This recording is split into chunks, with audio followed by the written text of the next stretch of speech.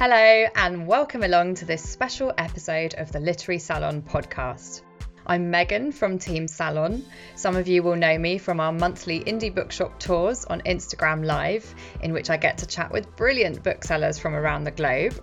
Well, we have some news for you. As well as those, we are now also starting some specially curated Instagram Live interviews with amazing authors. And we did one of those recently and we just thought, you know what, we want to share that with you here on the podcast too, because it was such a great chat.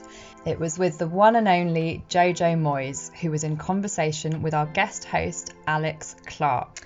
Now, Jojo's novels have sold over 51 million copies worldwide, hit the #1 spot in 12 countries, have been translated into 46 languages, my goodness, and one of her best-selling books was adapted into a film starring Sam Claflin and Emilia Clarke. She's just published her 16th novel, Someone Else's Shoes, and we were thrilled to catch her for this interview as it was first hitting the UK bookshops. So I'm going to hand you over to the wonderful journalist and broadcaster Alex Clark, who chatted with Jojo on our Instagram, and I really hope you'll enjoy it.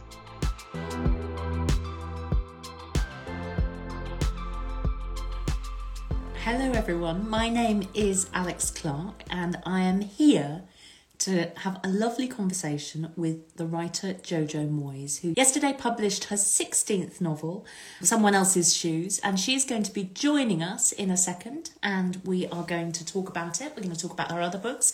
We're going to have questions from you, I hope. Do just send us whatever questions you have in the comments. We'd love to hear from you. It's really nice to see all of you here, and what better a way to welcome in Friday evening. So bear with us as we wait for Jojo to join us, which I'm sure she will do in a second. Here I am. Hey, hi! Chetna Man is on the scene. How are you? I'm all right. How are you? I'm very well. We're going to be talking for half an hour or so, and we're going to welcome in all these people I can see just joining all the time. I'm sure they'll be asking us questions, but it is lovely to see you again, Jojo. I'm going to start by saying that the last time we met one another, we were in the same place, although you wouldn't exactly call it the same room. We weren't on Burma, were we? No, we were actually in a pool, Alex. Oh my goodness. I see. We're going straight there. We're going straight there. Yeah, we were both on a literary cruise on the Queen Mary, which was very good fun and exhausting. I think we all went quite hard for the week and lived very well. Yes, and did a lot of things. It was go hard or go home or possibly go over the side, wasn't it, really? But I have to say, we were doing lots and lots of events. We were really working hard. We worked very hard. I mean, I was only talking about work. Yeah, absolutely. Very, very hard. And then we had lovely evenings out too. But it was one of those things where we were really together a lot. I mean, you're on a boat. There's not an enormous space for kind of solitude. But one of the things that you could do in the little bit of afternoon that you had free was to go to the spa and laze around in the pool. And the reason that I'm so delighted to be asked to do this evening, to talk to you this evening, is that you have clearly forgiven me the fact that I blanked you in the pool. No. I kept swimming past and going for my little switch and then, washing my hair and coming back and having a bubble and all this kind of a thing. And I kept thinking, I don't think that's Jojo. Now, bear in mind, look, glasses, didn't have my glasses on. And I thought, no, that's not Jojo. I said to her, it wasn't you in the pool this afternoon, and it was indeed you.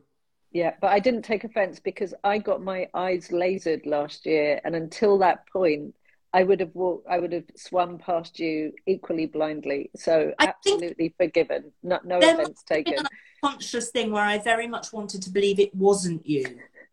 Because who wants to be... No one wants to be seen in a pool.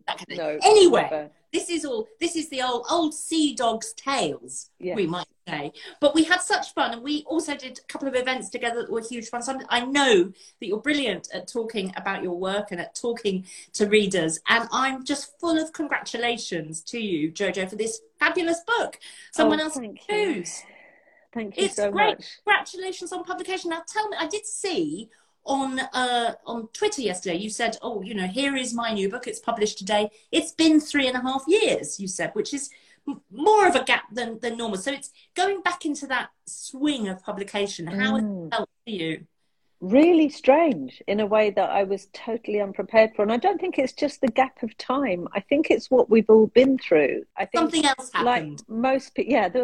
I meant to take a year off, and then instead we had a pandemic. And like everybody else, I think I've just become less good at communicating and being in rooms of people, and it just all feels a little bit more challenging than it used to. But I'm going to pretend that nobody else is here, Alex, and it's just you and I, and it's going to be fine. We're just catching up. Yeah, we're just doing a FaceTime, aren't we? It's all good. So tell us this, that we are, you know, here we are. The pandemic, as you say, happened. Were you writing throughout it? Is this book, which is quite, you know, it's a book, it's a chunk. Tell us, was it born out of the pandemic? No. And in fact, I felt like writers divided into those who became really prolific. I mean, Jodi Picoult, who is a friend of mine, every time I emailed her, it felt like she'd written another book. And at that point, all I could do was sort of walk around the garden and cook stuff and try and, you know, assuage my own anxiety about the globe and everything in general. And I would say the first year, 18 months, I just couldn't write a word. I think I managed a short story. I wrote a short story called Lou in Lockdown, which was a kind of free 5,000 word story that we put out on the Penguin website just to try and cheer people up. But beyond that, I felt incapable. My brain sort of turned to cotton wool. And I think there were quite a few of us felt like that. It just became really hard to create in a time of kind of great anxiety. But then when I did think about writing again, what I realized was that during that whole sort of 2-year period, my tastes had changed, and I didn't want to be made sad. I didn't want to read something dark. I wanted to watch rom-coms and kind of good old-fashioned movies, and I wanted to read things that might possibly have a happy ending. And so in the end, I realized that was what I wanted to write too. I wanted to write the kind of thing that I wanted to read at that point. So this is where this now. Listen, this book, as we know, has just come out. So we are not expecting people to have read through the kind of 400 pages. So we're going to resolutely, everybody joins, we are not, there are no spoilers. No spoilers. We can't really talk about the book unless we sort of discuss the basic premise. Yeah. And I say to all our viewers that is not a spoiler, really. It happens very, very quickly. And it is, well, it's kind of everybody's worst nightmares all sort of rolled into one. It actually starts, funnily enough, we were talking about not wanting to be seen sweaty in a swim. It kind of starts in precisely that sort of arena, doesn't it? Tell us a bit about how we begin someone else's. Yeah, well, it begins in a gym, in a communal changing room, and it's two women who are at very different ends of a kind of social spectrum. One is wealthy, American, quite what's the word, spiky. She's not an easy person to be around, and she's just discovered that her husband of many years is about to divorce her. And at the other end we have Sam, who is British, lower middle class. She works for a print firm. She is part of what I think we would call the squeezed middle. She has fractious elderly parents who require a lot of her time. She has a teenage daughter. She has a husband who is suffering depression but refuses to do anything about it. She feels like she's the one holding everything up and financing the family. And she has a boss who clearly wants to get rid of her, a younger male boss who's decided she's a waste of space in the office. And these two women meet at a crisis day in both their lives and accidentally swap gym bags. And it's what happens when they are literally forced to walk in each other's shoes. And that's the start of it. Easier said than done. Well, sort of for both of them in a way, but I suppose physically speaking, particularly for Sam, who I must say I'm rather kind of on her side here, because I think if the book had me as Sam, it would not get past page 3 because I would have broken my leg trying to walk in the Louboutins that she accidentally finds herself in possession of with nothing else.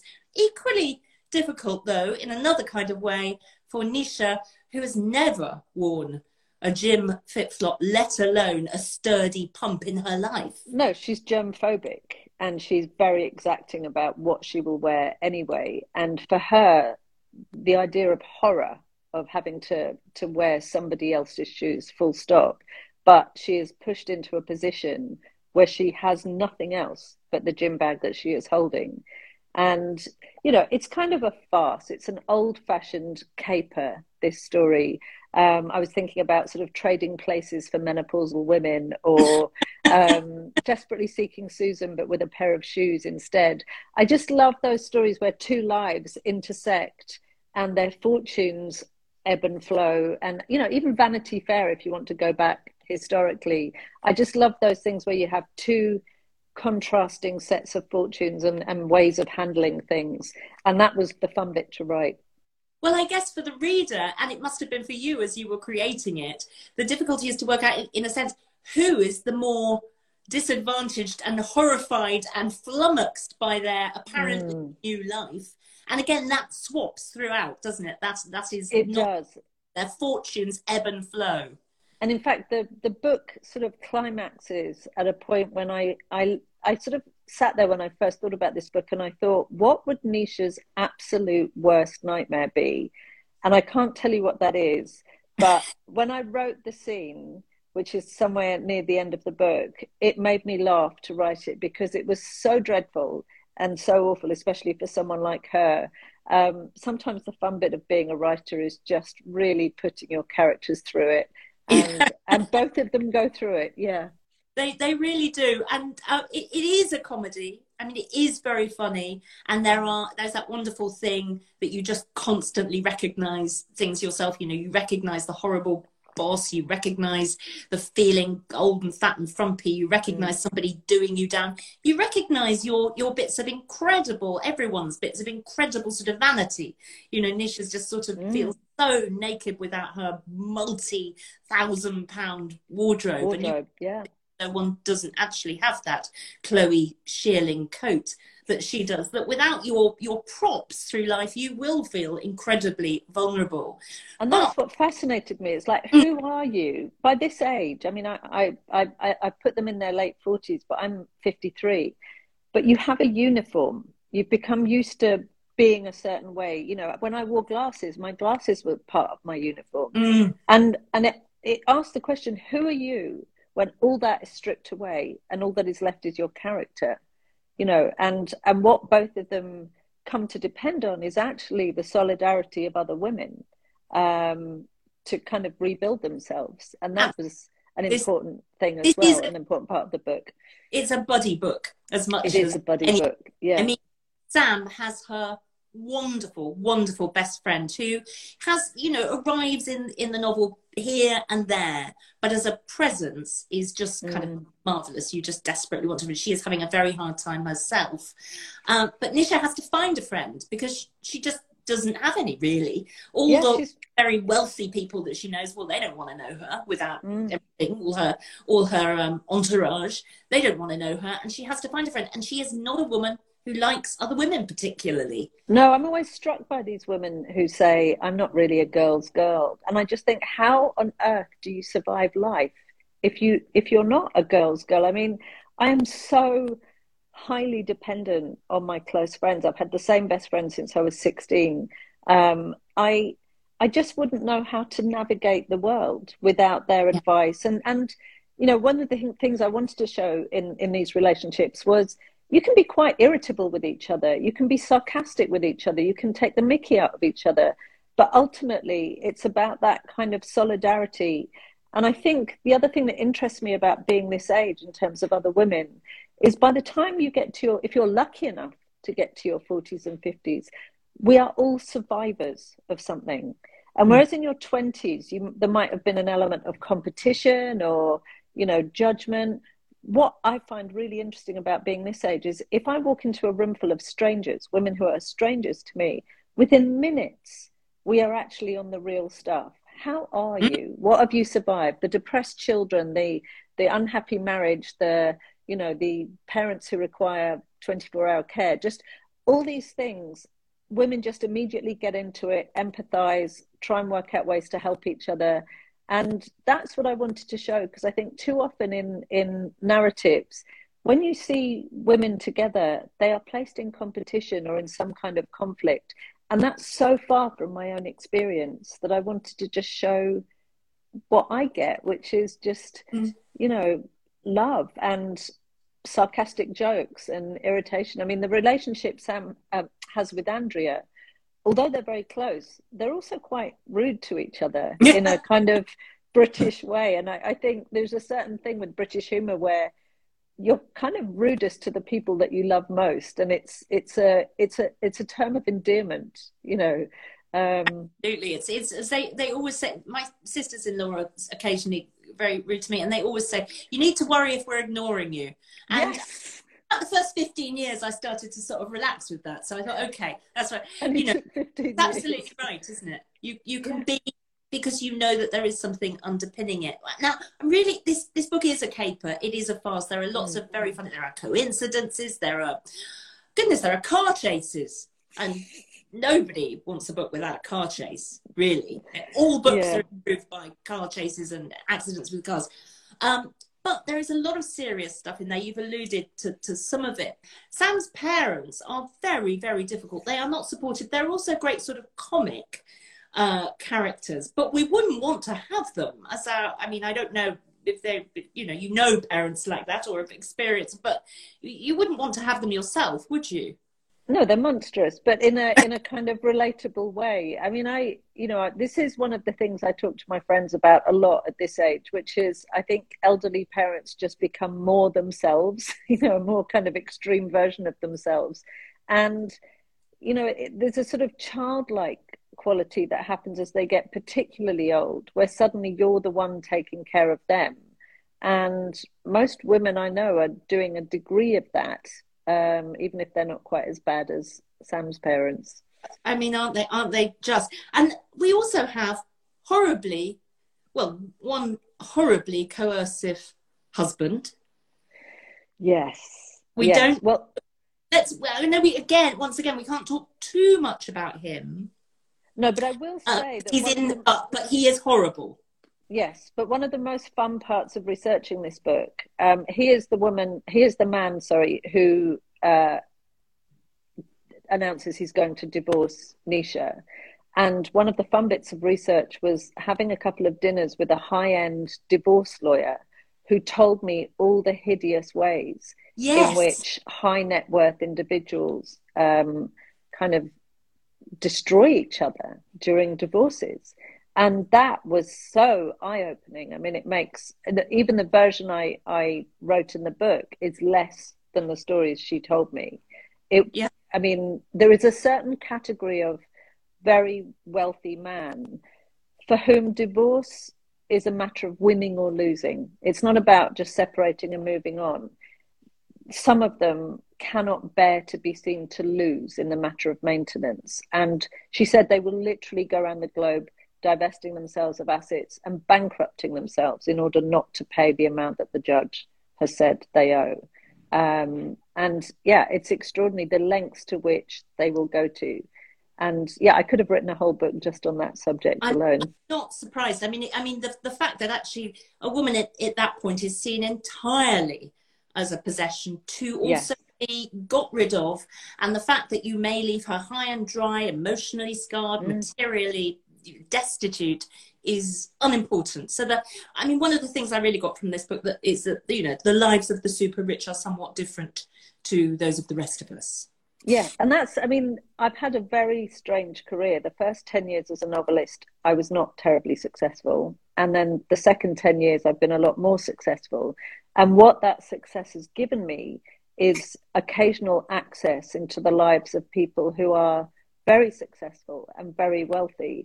And I can tell you, they do not live like you or I. And I find that fascinating.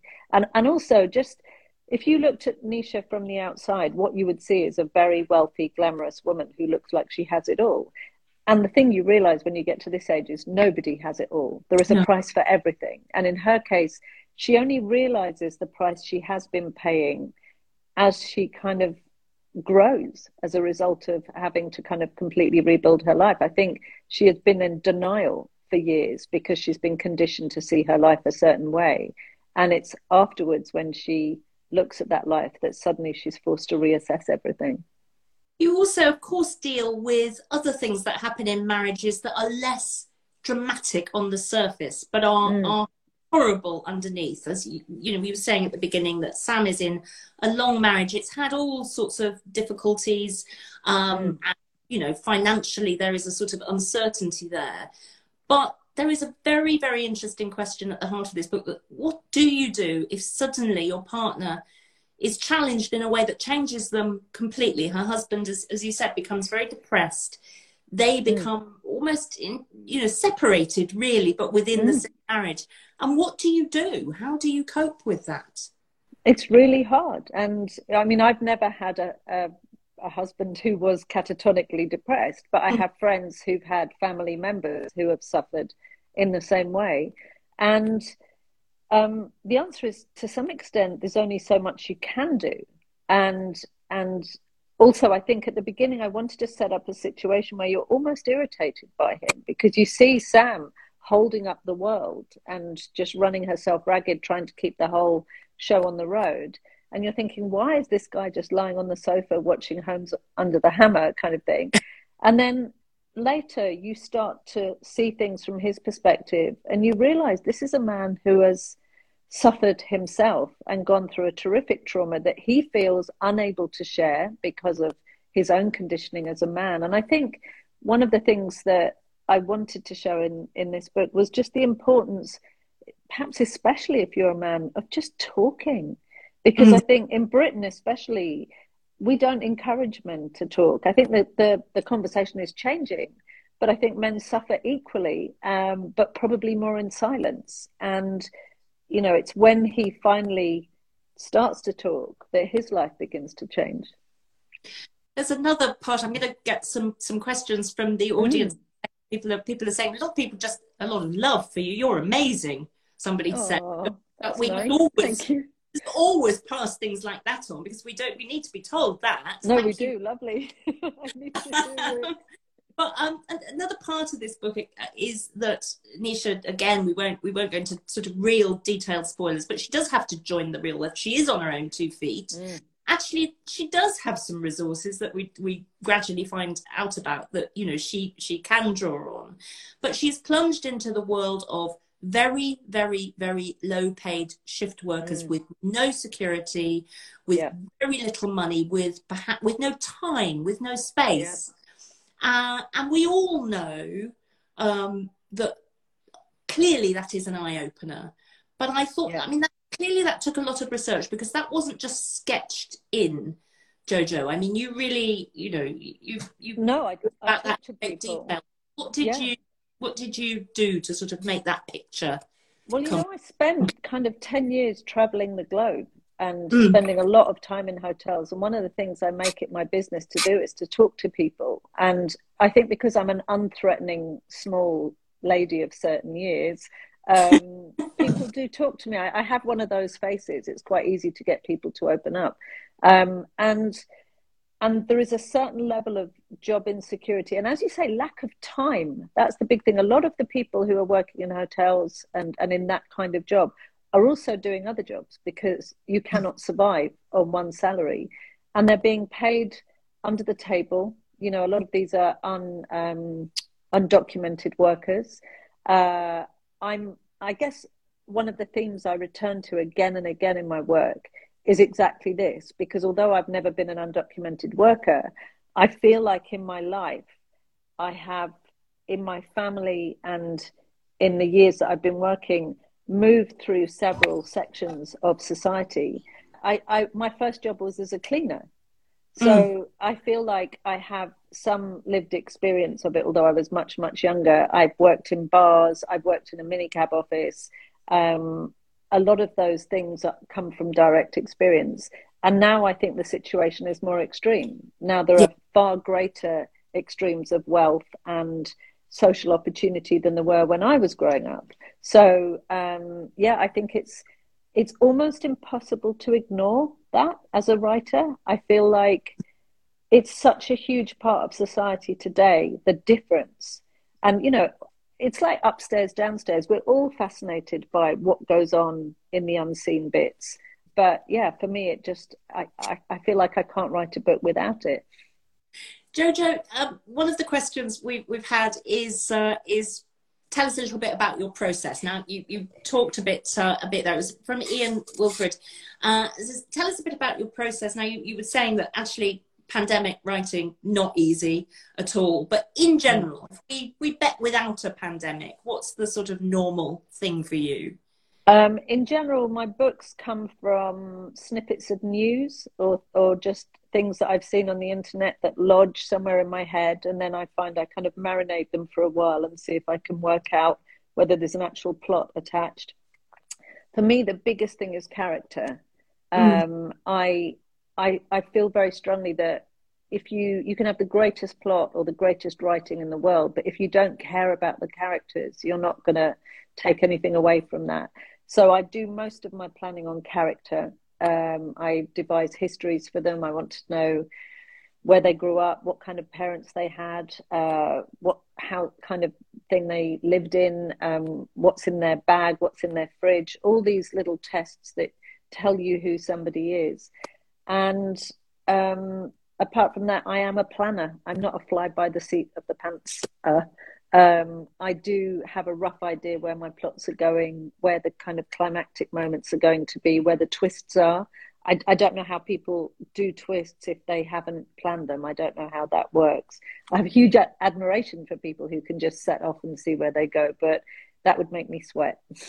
And this is a really sort of nuts and bolts practical question, but some people who love that level of detail, who write, have it all around them, you know, bits and pieces, stuck to the walls, music somebody might be listening to, you know, a character might like. Are you that sort of person, that kind of immersive person? Definitely. When the British Newspaper Library was at Colindale, I would, depending on when my setting was, I would go to Colindale and I would get all the newspapers for that period, a good selection, and I would print them out and put them all over my office wall. Because what that gives you is a sense of people's preoccupations of the day, what the kind of refrigerators were like, what the names were, what the language was. And that, I feel, infuses your writing. And it gives you just really useful detail, the kind of stuff that brings things alive. My last book, The Giver of Stars, was set in Kentucky in the 1930s. So I actually went to Kentucky 3 times in different seasons so that I could hear the rhythms of the language, because it's quite ornate. It's very different from other parts of America. And I wanted to experience what it would have been like riding those mountain trails, and what flowers would have been out, what herbs, what it would have been like at nighttime on a mountainside. All those things, I think, feed into your narrative, and they also give you plot strands that you didn't expect. I'm a big believer in boots on the ground when it comes to research. Lot of love here for Giver of Stars. I mean, you're not somebody who wants to write one book over and over again, are you? I mean, that is not... No, this is number 16, right? This is book number 16. Yeah. I don't think this one and the last one could be any further apart. Listen, somebody has actually asked, and this is, well, look, I'm going to ask you. You can choose to answer this in any which way. It's difficult for writers. Somebody doesn't really want to wait 3.5 years for the next. It's not going to be 3.5 years for the next one. Is there anything that you're working on that you can say anything about? I am working on another contemporary novel, but I haven't got to 20,000 words yet. And 20,000 words is my cutoff point for ideas. I often work out whether something is going to work sometime around that point. So I have a lot of unfinished started novels. So I always get a bit superstitious until I get to that point, because I don't want to say, yes, this is going to work, and I want to tell you all about it until I know I'm probably at 50,000 words. But all I can tell you is it's contemporary. It's not a conventional romance, and hopefully it's got some humour, but if it goes according to plan, it will also be a bit of a heartbreaker. Somebody says a final question here. will you be writing a backstory for any of the grumpy women in your portrait collection? I love seeing them, says someone. Just to explain, in lockdown, I developed a habit of looking at the website saleroom.com, which basically shows you things from every tiny little auction house across Britain and beyond. And I became obsessed by kind of unwanted pictures of really grumpy women. And I started collecting them because they're quite easy to buy because nobody wants them. Nobody wants a judgy, disappointed woman looking down at them. And I think I've got about 8 so far. Some of them are very beautiful. Some of them, the postage costs more than the portrait. And I did have an idea about writing a book of short stories based on each one. So that may happen. But I also know that short stories are a tough sell. So I might have to do that in what passes for my free time. Well, but I can see how they might be linked. And maybe if you started to write those backstories, they would all coalesce. They wouldn't even necessarily be short stories. I'm sorry, I think this is a goer. As a reader, I think this is a goer. I can see it sitting here in a few years' time talking about these grumpy women. Okay, I wish I had one next to me because I would hold one up. But if any of the audience want to see them, there's quite a few of them on my Instagram. Jojo, I'm going to ask you my own question. I'm afraid you're going to have to tell us now. And this is something we got used to not asking people as we communicated via screens. But since this book is about shoes, I mean, are you wearing are you more Louboutin or flip-flop today? And if that is just too difficult, just tell us a little bit about your favourite pair of shoes. Okay, I'm going to show you what I'm wearing, which is my really glamorous slippers. I'm basically a big clumpy boot person. I bought a pair of boots about 2.5 years ago, and I think I probably wear them 5 days a week. I feel like since, over the last few years, we've all got used to walking everywhere. None of us really go anywhere, or few of us went anywhere where you could wear dressy shoes. I love them occasionally, but no, I'm a flat shoe trainer or walking the dogs in a pair of old brown leather boots kind of person now. And do you have a pair of red strappy Louboutins? Well, do you know what? I wish I had them in the room. My publishers yesterday, as a celebration of my publication, bought me, they're not high heels, but they are the most extraordinary pair of shiny red Louboutin shoes. But the heel is kind of clumpy and that big. But they look like Dorothy's shoes from The Wizard of Oz, but just not sequined, just bright red. And I was actually speechless when they gave them to me. I don't think I've ever been given anything that beautiful in my life. And I wish I had them to hand because they are absolutely stunning. And I didn't even realize Christian Louboutin didn't do shoes that weren't high heels. We didn't think that was the basis of the. No, and I'm going to do an event at Henley on Wednesday, and I'm going to wear them because they are just the most exotic and lovely things I've ever seen. Yeah, I think you have to, and I think possibly we might go so far as, unless they sort of are not comfortable, which I imagine very expensive shoes usually are, aren't they? Because they're made totally different way. I say this for I imagine is the key word there. I don't actually know, but I think if they are comfortable, you should probably wear them for every event for this book. I would say. I will post them on Instagram afterwards if anybody's interested. Jojo, I think we all will. It was such fun to talk to you, and what a brilliant way to start the weekend. Thank you so much. Thank you so much. I kind of fell into it. I just wanted to keep reading. I'm desperate to know what happened next. You're so kind. And I was wishing absolute, damnation on the book's baddies, and it didn't entirely disappoint. Not a spoiler. Thank you so much. Everybody, you can buy the book wherever you wish. We'd love you to buy it from an independent bookshop, or you can go to the Literary Salon's site and buy it through bookshop.org. As Jojo said, you'll be doing events. You'll keep us posted on Instagram and elsewhere what they are. Jojo Moyes, thank you so much. This video will be, you'll be able to watch it again and spread it far and wide.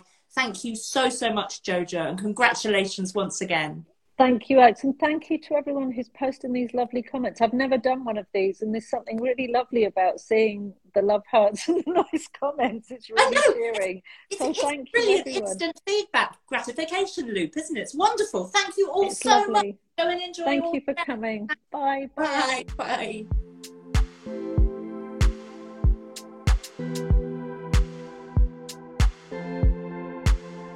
A huge thank you to the brilliant Jojo Moyes and Alex Clark in conversation there, and thank you to you for listening. I hope you enjoyed that. Now, if you're a bit of a Jojo fan, you might want to have a look through our back catalogue on the podcast, as we have been lucky enough to launch several of Jojo's books over the years, and Damien's had some wonderful chats with her at salons, so do take a look at those. Also, keep an eye out on our Instagram. As I said, we'll be doing more of these live interviews with authors. It's a really, really nice way to get to interact with your favourite authors, ask them questions, and just enjoy some good bookish chat. So do keep your eyes peeled. Give us a follow if you haven't already. Our handle is @DamienBar Literary Salon, and we would love to see you over on Instagram. Thank you for listening, and join us again soon.